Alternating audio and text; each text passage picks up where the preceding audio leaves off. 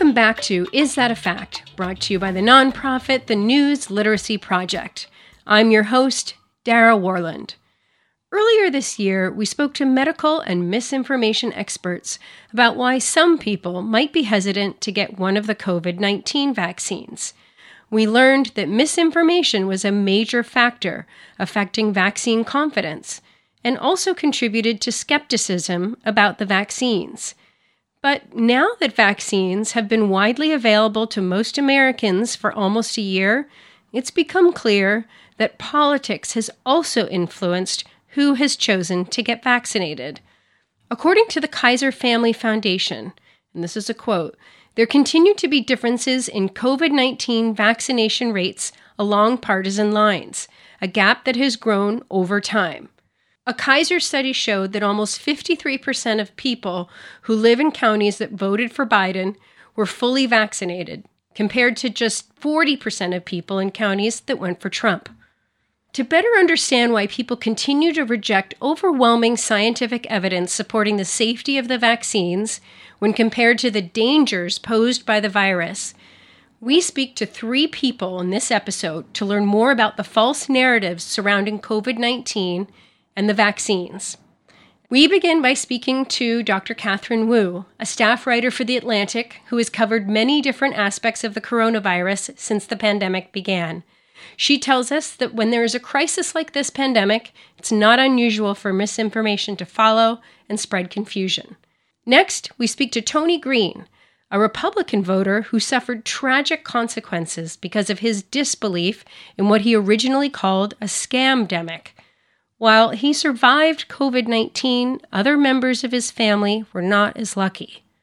And finally, we talk to U.S. Surgeon General Dr. Vivek Murthy to learn more about why he issued his Confronting Health Misinformation Advisory and a special toolkit he created to help people learn how to navigate their way through all kinds of health misinformation. First, we speak to Dr. Wu of The Atlantic. With a PhD in microbiology and immunobiology from Harvard University, she's been perfectly positioned to report on the pandemic, bringing both sophisticated scientific knowledge to her reporting and an ability to translate that science for a lay audience, something we've all sorely needed this past year and a half. Thanks for joining us today, Catherine. Thank you for having me. So you've covered COVID-19 from basically every possible angle. What's the wackiest piece of misinformation about the virus or the vaccines that you've come across so far? It's definitely hard to pick just one. And I'll admit that I'm always a little nervous about repeating some of the crazy things I hear because I don't want to give people ideas that they haven't heard before. But, with that big caveat, I think one I've heard recently that I really wondered, wow, where did that come from? Is that not only could the vaccine potentially affect someone's fertility, but that someone being vaccinated near you could impact your fertility as someone just in proximity of that vaccinated person. So where would a rumor like that circulate? Where would you see something like that, and where would it originate? It's always so difficult to track misinformation to its source. And I haven't actually successfully done it maybe ever, but where we tend to see these things circulating is, in online forums. People start asking questions on Reddit, on Facebook, even, in text change, this can get started. And as soon as someone hears something emotionally salient, something grabby, something that could impact them and makes them feel as though they're at risk, that becomes really memorable. They start asking questions about it. People hear about it and wonder, well, I haven't heard that before, but that sounds really bad if it's true. And it just spreads like wildfire from there. Certainly the way that this spreads through networks, I don't think is even necessarily malicious. I think people are fearful of something that they don't fully understand. And it's completely understandable that they would be concerned for their health during a moment of crisis like this. So, one thing I'm really curious about is whether or not it's common for there to be misinformation surrounding a virus of this type. Did we see this kind of misinformation regarding Ebola outbreaks, or are we in uncharted waters here? This seems kind of different. I think for as long as people have been socializing with each other And dealing with medical crises or really any kind of crises, there has been a misinformation problem.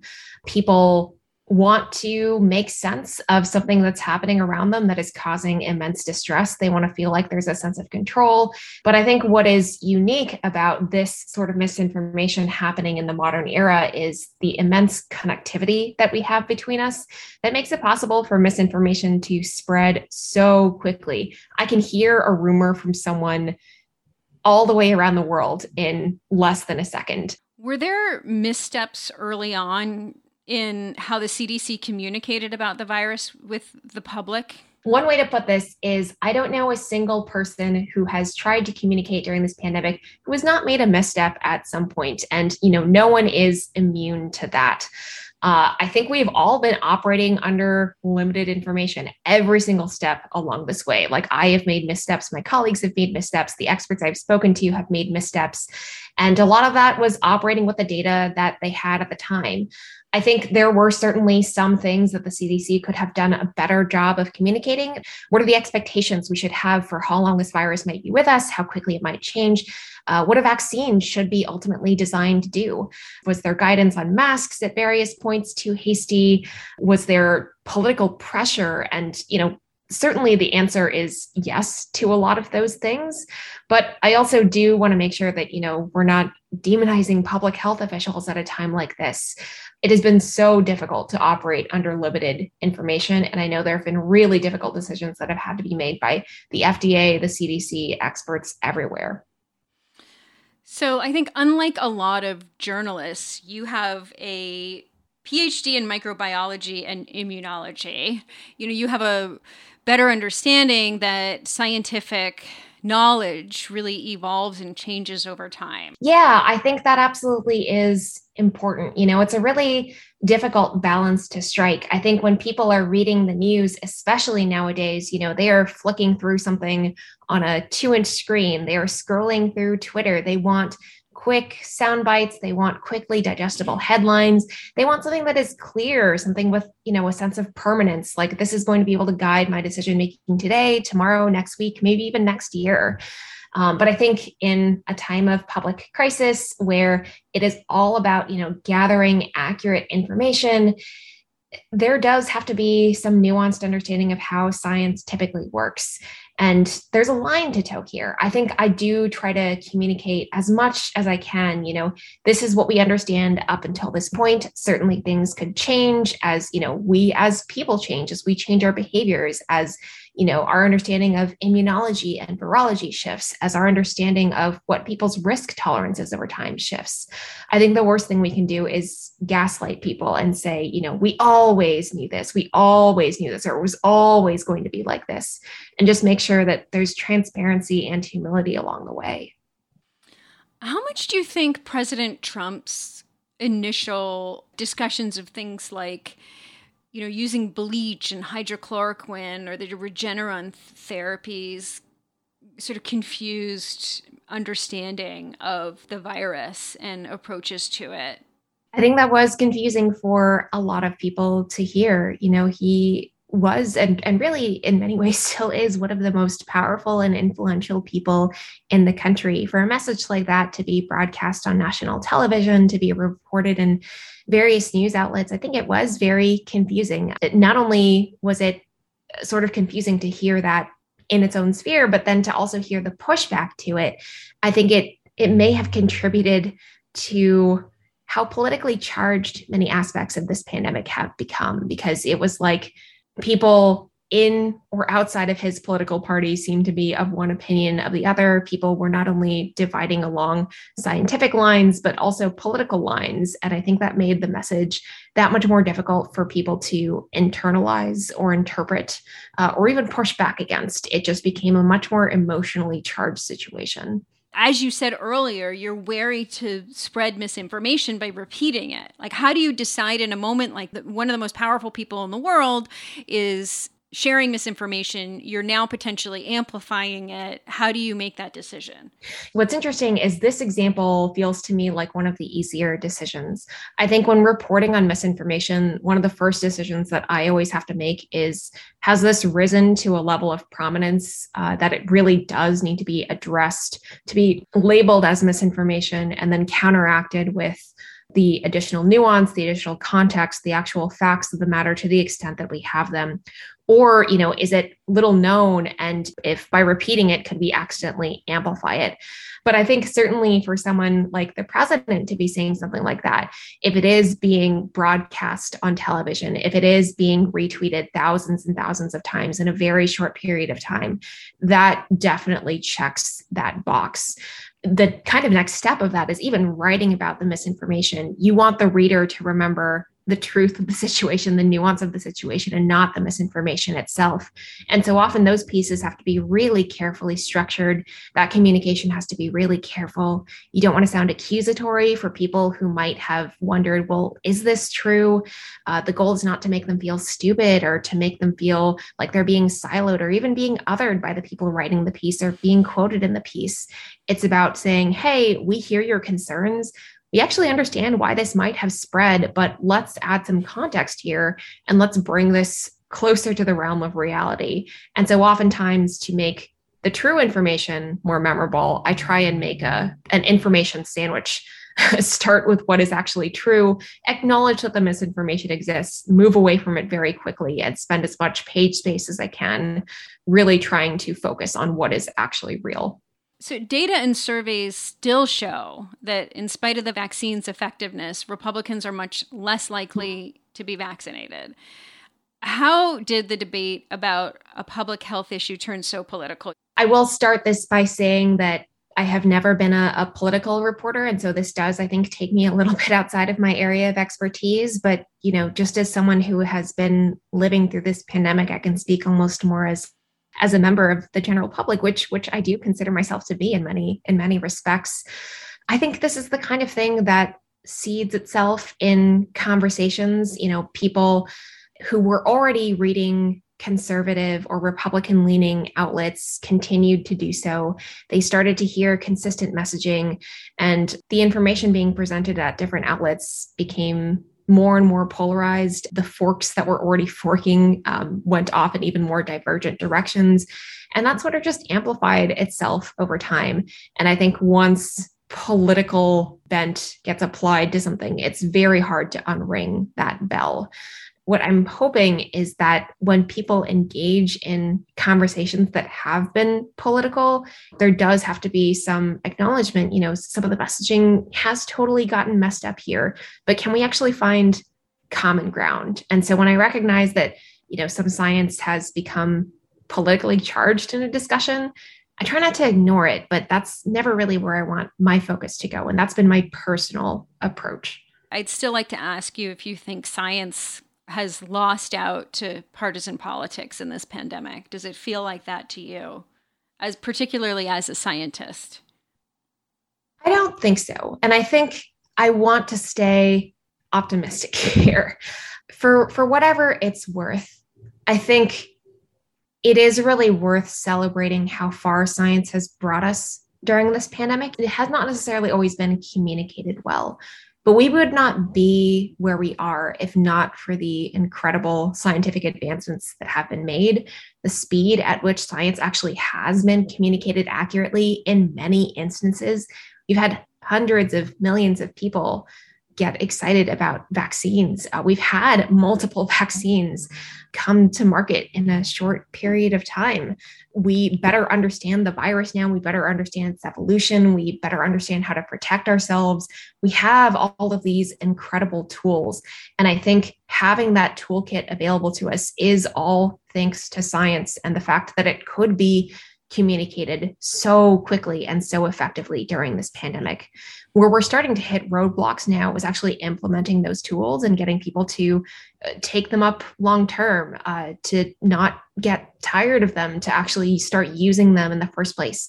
And that does feel like this bit of molasses at the very end of that pipeline. But I feel like there is a path forward. And so, if science is butting heads with certain cultural aspects of communication, I do recognize that. And I do acknowledge that as an enormous challenge right now. But I think there is a really clear-cut path forward. And I would not ever want to admit defeat, even if we change, a single person's mind in a given day. That's still one more person than was buying in the day before. Throughout the pandemic, journalists have had to accurately represent some pretty specialized and complicated scientific concepts and ideas. And from where you sit, what was some of the best coverage you've seen? Conversely, what were some of the worst or most troublesome trends in pandemic coverage that you saw? Certainly, a lot of journalists have gotten a lot of things right.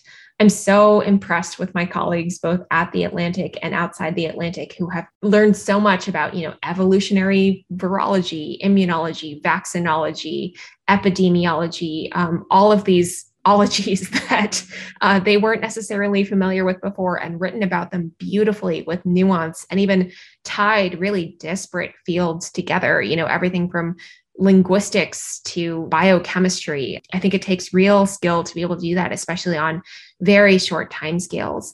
I think concepts that would have been completely uninteresting to many readers out there 2 years ago have suddenly become fascinating. People want to know, how long does an antibody stick around in the blood?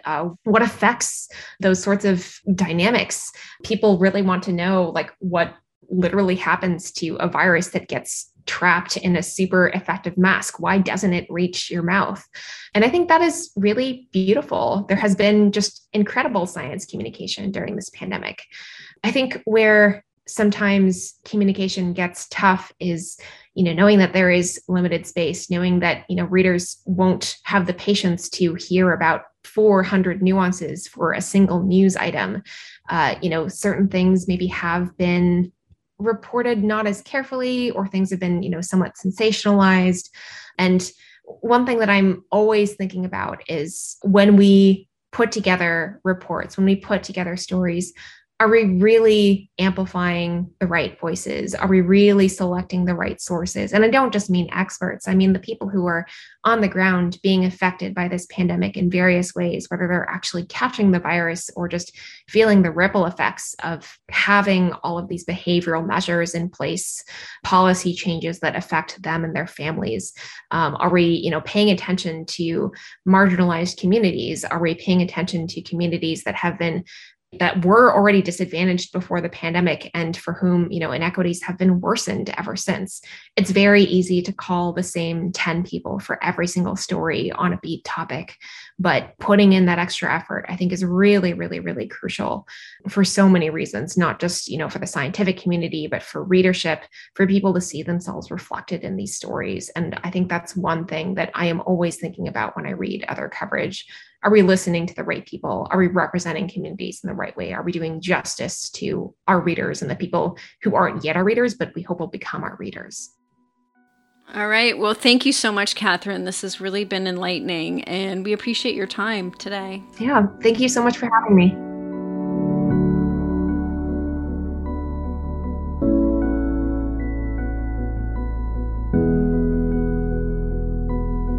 Next, we speak to Tony Green, who has written about his firsthand experience with COVID-19. In June 2020, Green and his partner invited 6 family members to spend the weekend at their home in Dallas. At the time, Green was still referring to the pandemic as a scamdemic, wildly blown out of proportion. But over the course of that weekend, he developed symptoms of COVID-19 that would eventually land him and some of his extended family in the hospital. In all, the virus spread to 14 members of his family and took the lives of 2 of them. Thanks for joining us to talk about your experience with COVID-19, Tony. I imagine it's a difficult subject for you, and even still quite painful to revisit what happened to you and your family. So I really appreciate that you're willing to do that with us and our listeners.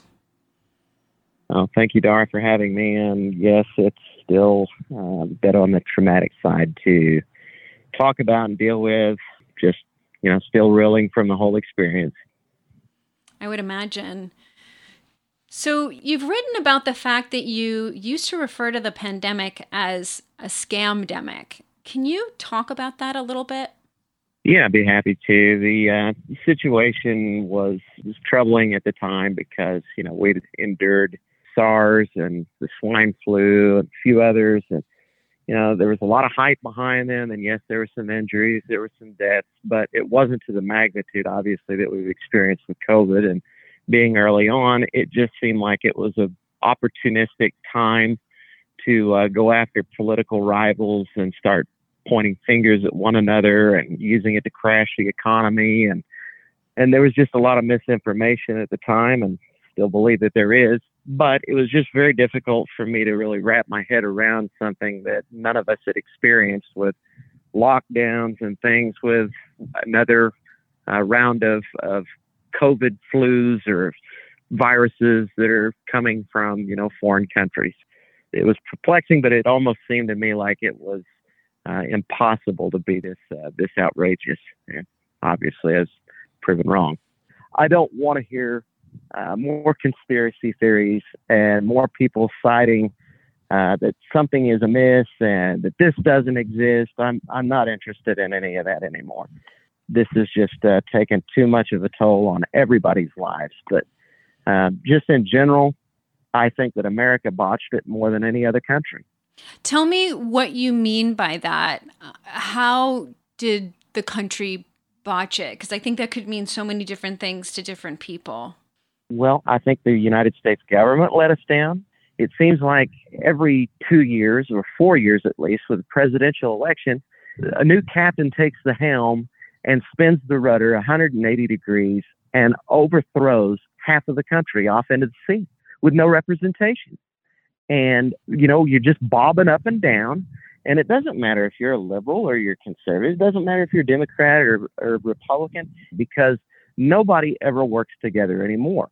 Conservatives are saying one thing, the liberals are saying another. All I want is the truth. I don't give a damn about the politics of this. I just want to know the truth. Is it safe for me to go outside, or am I going to die? Am I going to kill somebody else? Then when something that matters, such as this, politics be damned, how is it that anybody is supposed to, at that time, believe what you're saying when it matters the most? We haven't had you tell your story yet, and it's so important. Can you tell us how you got COVID? Okay, we had just peeked our head out of the ground from the whole lockdown thing in Texas, and there's a judge that really wanted to keep things contained, and was extremely thirsty for power to control everything in Dallas County. And then, of course, you've got the governor that thinks completely different. And I don't know, how different their politics are with one another, but their sense of leadership was definitely contrasting. So when you go from these incremental increases to leading up to the weekend of June 12th, Governor Abbott said, we're going to increase bar and restaurant capacity from 50 to 75%. Smaller gatherings should be considered a little safer. There's still some risk involved, stuff like that. Well, my partner and I decided that what we wanted to do is we wanted to get together with both our parents and just have a weekend together. Well, we hosted. Everybody comes over. We spend the weekend together.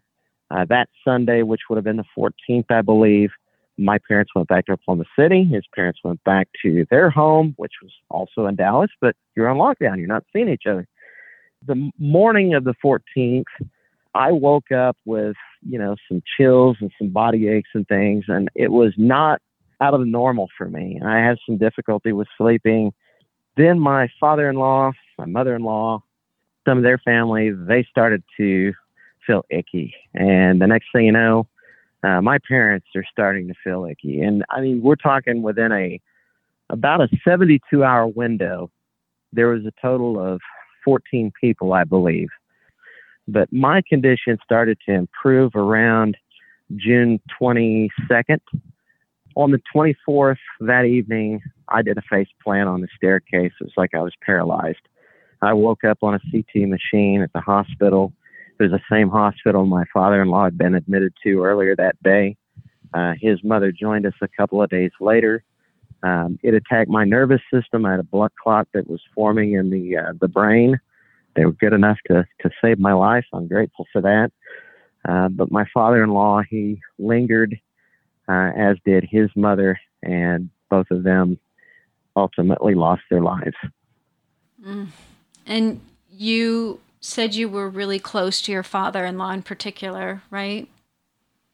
My best friend. He was one of the best friends I've ever had.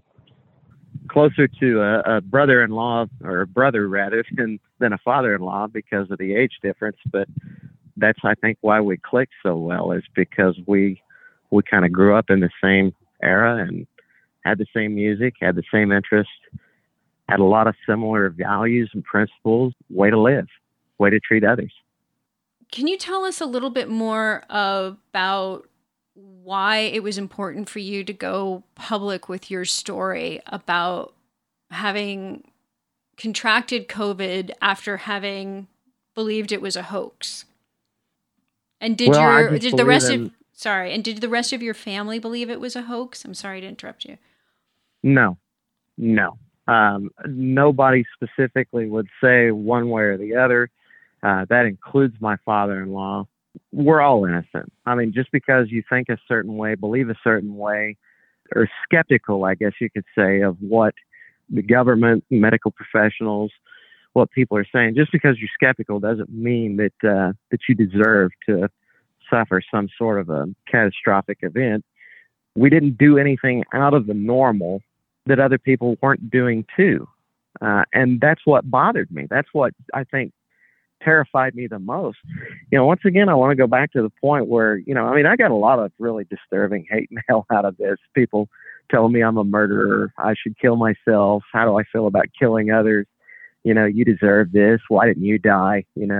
Hope you live in pain the rest of your life. All kinds of wonderful emails, which I think anybody that goes public, it's not. I mean, I'm sure you can imagine. I mean, anytime anybody goes public or you're a public figure, you're going to have your critics.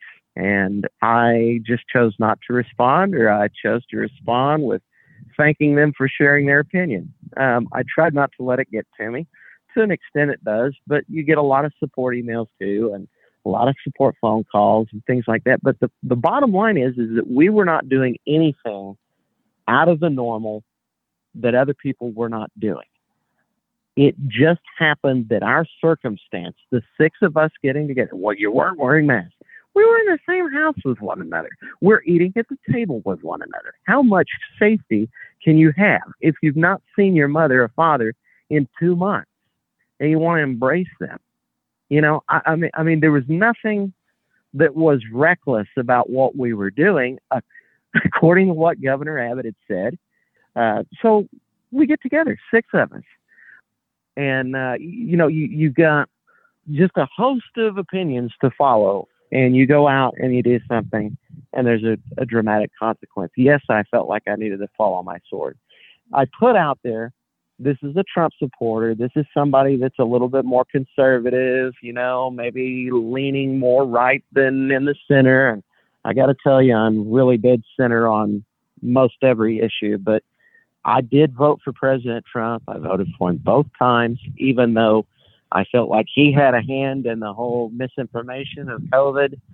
That being said, I feel like I wanted to appeal to the people which seemed to be more on the conservative side, that were taking the stronger approach to conspiracy theories. And I thought it's important for me to let these people know on this side that I also voted for Donald Trump.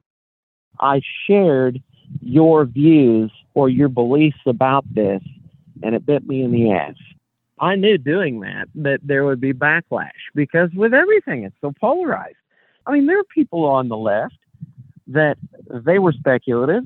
I have friends within my circle or people that are within my community that I'm very much in tune with, that are out there doing the exact same thing at the exact same time that we were, that didn't suffer the consequences that we did. I'm glad they didn't. But they were pointing the finger at me and casting aspersions at me because we got sick and because I voted for Trump. And let me tell you, if I would have said, I'm a Clinton supporter, I voted for Clinton, yada, yada, yada, then the conservatives would have attacked me, to a certain level. There's just no sense of human decency amongst American people if a political agenda has somehow manifested itself within an event. I regret my decision to have the gathering, the accountability factor that I put myself and my family through.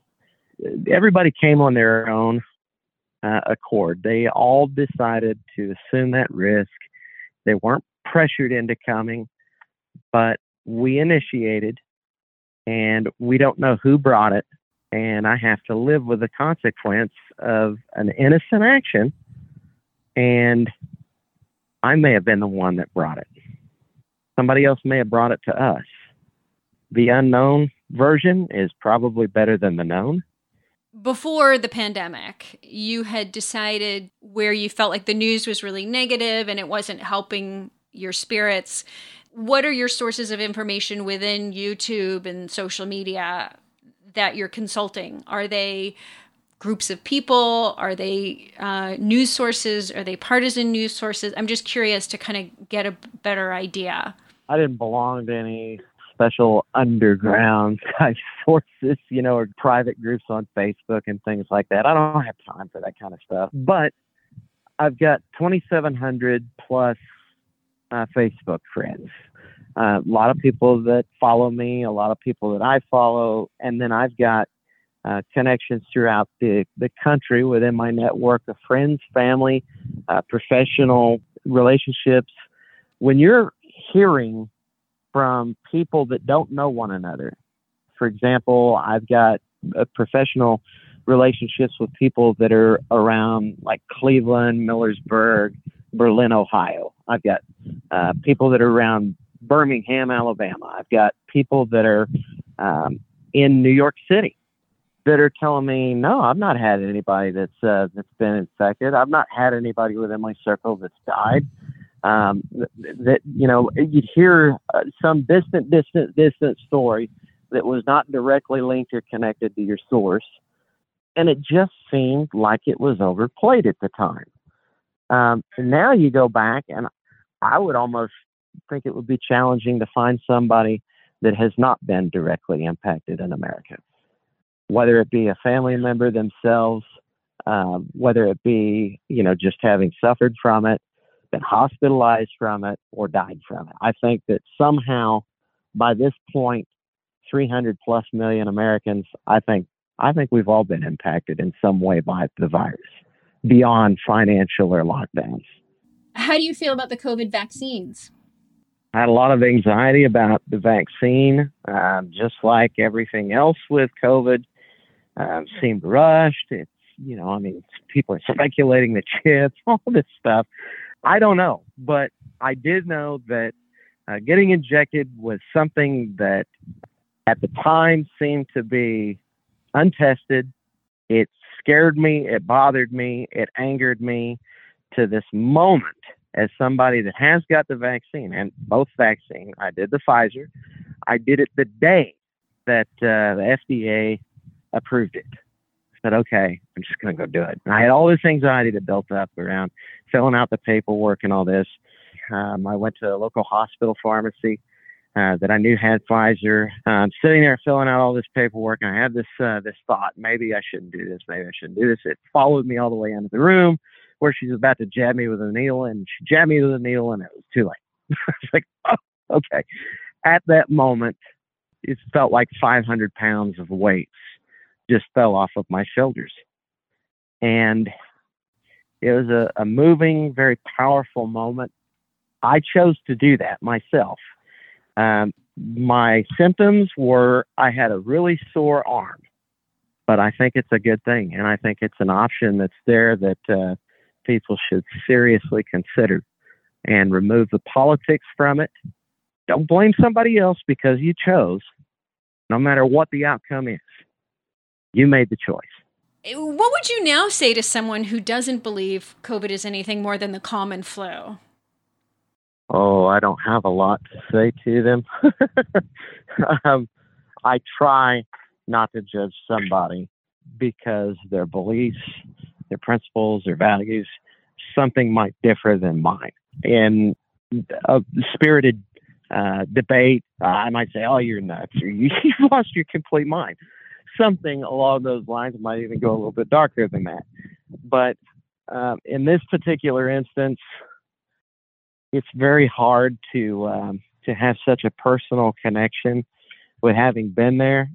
I thought that in the earlier stages, it was dumb of me, it was ignorant of me, but I could have been right.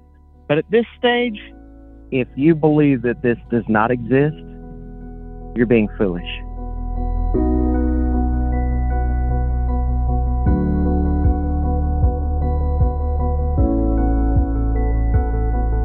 And finally, we speak to U.S. Surgeon General Dr. Vivek Murthy about his efforts to warn the American public about the dangers of health misinformation and his toolkit designed to help the public navigate their way through a sea of medical fact and fiction. Thanks for joining us today, Surgeon General Vivek Murthy. Well, thank you so much for having me today. So this past summer, you released a report titled Confronting Health Misinformation that laid out steps the public, educators, health professionals, journalists, and tech platforms and others can do to stop the spread of misinformation. What led you to issue that report? Well, Dara, I was really concerned about the explosion, really, of health misinformation that we've seen in recent years. And it was having a direct impact on the decision-making that people were having to go through with regard to COVID precautions, COVID vaccines, and other issues related to their health. Now, one important thing to note here, which I think is going to be obvious to everyone, is that misinformation in and of itself is not new, right? It's been around for generations. But something different has happened in recent years, which is that aided and enabled by technology in part because of people who are intentionally trying to distribute and spread misinformation. We've seen just an extraordinary increase in the speed and scale and sophistication with which misinformation is spreading. And it's having real consequences for people's health. One thing we've just seen recently, for example, in some studies, is that nearly 80% of people, when surveyed, say they either believe one of 8 common myths about COVID-19 or think those myths might be true. And these include myths like the vaccine has microchips in it, which it absolutely does not, or the vaccine causes infertility, which it does not. But this just tells us the scale of the problem that we're dealing with. And again, it has real consequences for people's decision-making, for their health, the health of their families. That's why I issued this Surgeon General's advisory on health misinformation in July to call the country's attention to the threat of health misinformation and really also call for an all-of-society response, which is what it's going to take to ultimately address misinformation. Has there ever been an advisory like this before that's not directly about a physical health risk, but that's about information around health? This is the first Surgeon General's advisory on this subject, or a Surgeon General's product in any shape or form on the subject of health misinformation. But it's what we need now, because we see how critical information is to decision-making when it comes to health. As a doctor, I've really believed over the years that everyone has the ability and the right to make decisions for themselves that are best for them, for their families.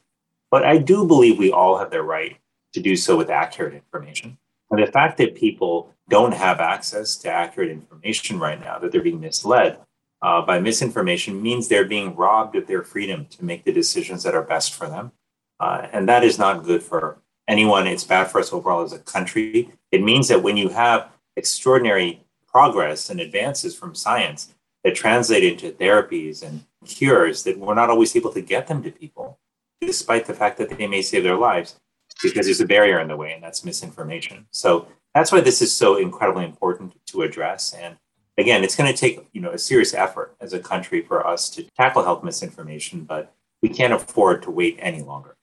So what are some of the steps that the report outlines that those institutions should take to combat misinformation? Because the steps are pretty concrete. Yeah, so we laid out a number of steps that different sectors can take in our advisory that we issued in July. And then just last week, in fact, we issued a community toolkit to address health misinformation that provides additional concrete steps that individuals can take and that organizations can also train their members on, so people can be better at identifying misinformation when it presents and then ultimately addressing it. And a couple of things that we lay out, for example, for individuals, number one, you need to be able to recognize misinformation when it presents itself. It's not always easy, but check for references, for example, for claims that are being made. If you don't find a reference, that's a red flag. If you do find a reference, you want to check, is that actually a credible reference? Is it coming from a medical or scientific source? Or is it just some random article on the internet, which you may or may not be able to trust?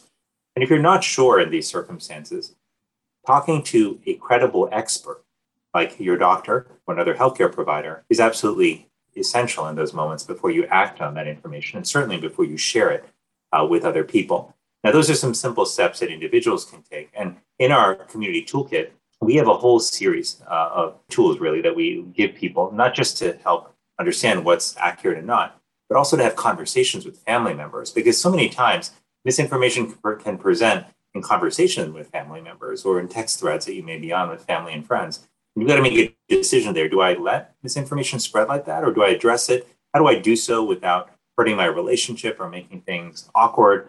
And so that's why we want to provide people tips on how to do that. But separately, let me just say that in addition to individuals, we need action from other sectors too. So we know that doctors and nurses and other healthcare providers can be incredibly powerful here by using their voice to speak on issues related to health and misinformation in the public square, whether that's speaking at town halls, community groups, or writing in the paper, or going on media. We also know that educators and librarians have such an important role they can play in helping to increase digital health literacy, which is becoming an essential skill in the 21st century. And finally, technology platforms themselves. They have a really important responsibility now to step up, be transparent with the data that they have about how much misinformation is spreading, who it's affecting, and what solutions actually work to address it. Today we've seen technology platforms step up to do a little bit more, but they're not doing nearly enough, and they're not moving nearly quickly enough, given the scale of the problem. So again, I think they have a moral responsibility to act and act quickly. And again, without all of us acting together here, we're not going to be able to stem the tide of health misinformation. On the flip side, we do act quickly.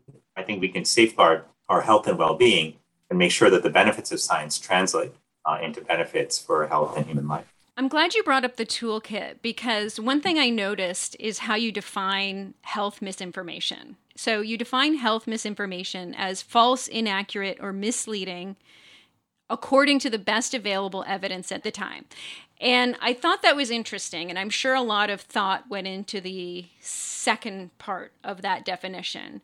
So science, like news, is provisional. So it means that it's subject to change, and as we learn more, we gather more information or evidence, more will be revealed. Do you think this reality about both science and news has caused some people to become kind of cynical about scientific inquiry and news gathering because facts appear to change over time? It's such an important question, and I think it has to do with the fact that we haven't done a great job as a society bringing people into the scientific process and helping people understand just how scientific dialogue also takes place. So, for example, when people see 10 experts who have different points of view, one takeaway from that might be, well, this is the process of science. People deliberate, they discuss, they see evolving data, and then they come to conclusions over time. But another way of looking at that, if you're not familiar with the scientific method, is, wow, these people have different opinions, and they're all supposed to be based on science, so they must not know what they're talking about. Right? But we know that the former is actually true because that's how the scientific process works. We also know that data and information evolves over time, right? So as we do more research, we come to understand more about certain topics. And our conclusions and our recommendations should change as we learn more. And when people see that, though, they might think, well, they told me to do X yesterday and Y tomorrow. Why are they changing their recommendations? Again, maybe they don't know what they're talking about, or maybe there's something more sinister afoot. They're hiding something from me. But this is why I think as a scientific community, what we have to do, where our responsibility lies, is in being as clear and as effective in communication as possible so people know what we're thinking, but also understand that process. Now, I say that recognizing, though, that in a world where information is often consumed in isolated sound bites and short tweets, And in a world also where there are forces out there trying sometimes intentionally to mislead, these things can be easily taken out of context, discussions, and mistrust can be sowed very easily. And that, frankly, is one of the challenges we have. And that's why in the advisory and in the toolkit, one of the things that we emphasize to people is that in this moment, your sources really matter. Because you're going to hear a lot of information from a lot of people. We're not going to stop the sheer volume of information that's coming at people. But what we can do is help people be more discerning about who they trust and which sources they trust. Because ultimately, being able to talk to your doctor, being able to look to your local Department of Health, your local hospital, or Children's Hospital when it comes to kids' vaccines, like these are the places you want to go in addition to places like the CDC to understand what the latest science is and what the latest recommendations are. COVID seemed to be, and the pandemic, like a perfect storm. Mask, no mask. Do I get a booster? Do I not get a booster? Are the vaccines going to be available on time? So it really did seem like the perfect storm for what you're describing. And I think that transparency on the part of the media and the part of scientists is so important. How can the media, from your perspective, do a better job of reporting on health issues? One of the challenges we have here is we know that false information actually spreads much, much faster than accurate information on social media. We've seen that in studies, and that's part of the challenge of what we're dealing with. What we also find is that inaccurate claims are also often delivered in a way that generates a strong emotional response. So they tend to generate anger or they tend to generate fear. And when we feel those emotions, it makes us also more likely to want to share that with other people. Just like when we're sometimes really angry or scared, we may pick up the phone to call a friend, because it feels good to talk to someone. We tend to share information that elicits a strong emotional response. And so you see that. That's one of the great challenges that we're facing right now. But when it comes to media, it's a broad category we're talking about here, many types of media, but they have a very important role they play, and an essential role because we need the media to be effective to get information to people, help people understand what's going on. A couple of things I think the media can do is, number one, to make sure that we also don't over-sensationalize headlines and titles, especially those which either should be more nuanced or preliminary findings. A second thing that we have to do is make sure that we're providing context for people so they understand when something is a preliminary finding or it hasn't been peer reviewed yet, or it's not a conclusive and that there may be evolution thereafter. And the third thing we can do is to make sure that the images that we use in media are also appropriate to the issue itself. Sometimes we use sensational images that can get people, that can stoke fear or anger within people about an issue, which again, can be problematic if that's, again, not consistent really with the actual substance of the issue. So we have to be careful about how we carry these headlines because, again, without context, they can mislead people. And we have to remember people aren't coming to media and checking in every 20 minutes. Sometimes you only get one shot at giving people both the correct information with all the context, and you got to use that. Sometimes you only get one shot. I think that is such a good point. And being more responsible about headlines is sort of the takeaway there, right? It's like knowing that some people are only skimming headlines. And when it comes to a matter of life and death, you really got to think about that carefully. Absolutely. And just one other thing I have to mention on the media front also is the importance of not creating false equivalency, between 2 points of view. Sometimes you may have people with two very different points of view, but one may be based in science and evidence, and the other may be, it may be a conspiracy theory. But how the media covers these points of view conveys to people whether or not they have equal credence and credibility. For example, we know that there is no link between the measles vaccine, for example, and autism. Yet there was a fraudulent study done years ago, which suggested there might be. That's been debunked multiple times. It's been condemned by the scientific community, which has reaffirmed time and time again that there is no link between the measles vaccine and autism. Yet, I have seen coverage, which will present these two views as balanced views. That is a disservice, I think, to people and to parents and to children who are trying to make decisions for the health and well-being of their children and want to do so in a way that's based in science and based in evidence, but they're misled by that kind of false equivalence. So we've got to be careful about how we frame different points of view and be careful about giving too much oxygen to points of view that are not based at all in fact or science, because it can ultimately mislead people. What about political polarization? Because this has become a political pandemic, and that's been a big part of what's prolonged the pandemic as well. So do you think that political polarization is part of the reason that health misinformation continues to spread so successfully? I mean, beyond the pandemic. Well, I do think the two play off of each other, polarization and misinformation. In fact, we know from research studies on this topic that in more polarized environments, it's actually easier for misinformation to spread because people, again, when they're pitted against each other or told they should be turning on each other, sometimes a little bit of misinformation that supports that point of view can be more easily absorbed and then shared. Because again, keep in mind that sharing misinformation is more likely in an emotionally charged environment, and that's what polarization does, is it increases and further charges negative emotions like fear and anger and animosity. So they do go hand in hand, and this is actually why it's so important that all of us recognize that we are all leaders in our own spheres. You may be a political leader, an elected leader who has millions of people behind you. You may be, an influencer on social media, and you may have lots of folks who follow you and look to you. You may be an athlete or an entertainer who is a role model for folks. You may be somebody whose family really looks to you for guidance and maybe an influencer in that sphere. Whatever sphere we influence in, we all have the power and I think the responsibility as well to make sure that we are using that influence for the betterment of humanity. And that means making sure that we are not only contributing to accurate information going out there, but also making sure that we are not contributing to polarization, to unfounded, hatred, if you will, of other people solely based on differences in opinion or in policy perspectives. Fundamentally, pandemics thrive on division. When we are not able to come together, to fight together, to be unified in our approach, then these pandemics stretch on because we're not able to take the necessary measures to keep ourselves and our community safe. And the truth is that pandemics also remind us that our decisions do impact other people. The decisions that we make when it comes to COVID do affect other people. It's why we have to be unified. It's why we need our leaders to bring us together. It's why we need information that's accurate, reliable, and based on science. All right. Thank you so much, Dr. Murthy. Well, thank you so much. It was really good to talk to you as well. Thanks for covering.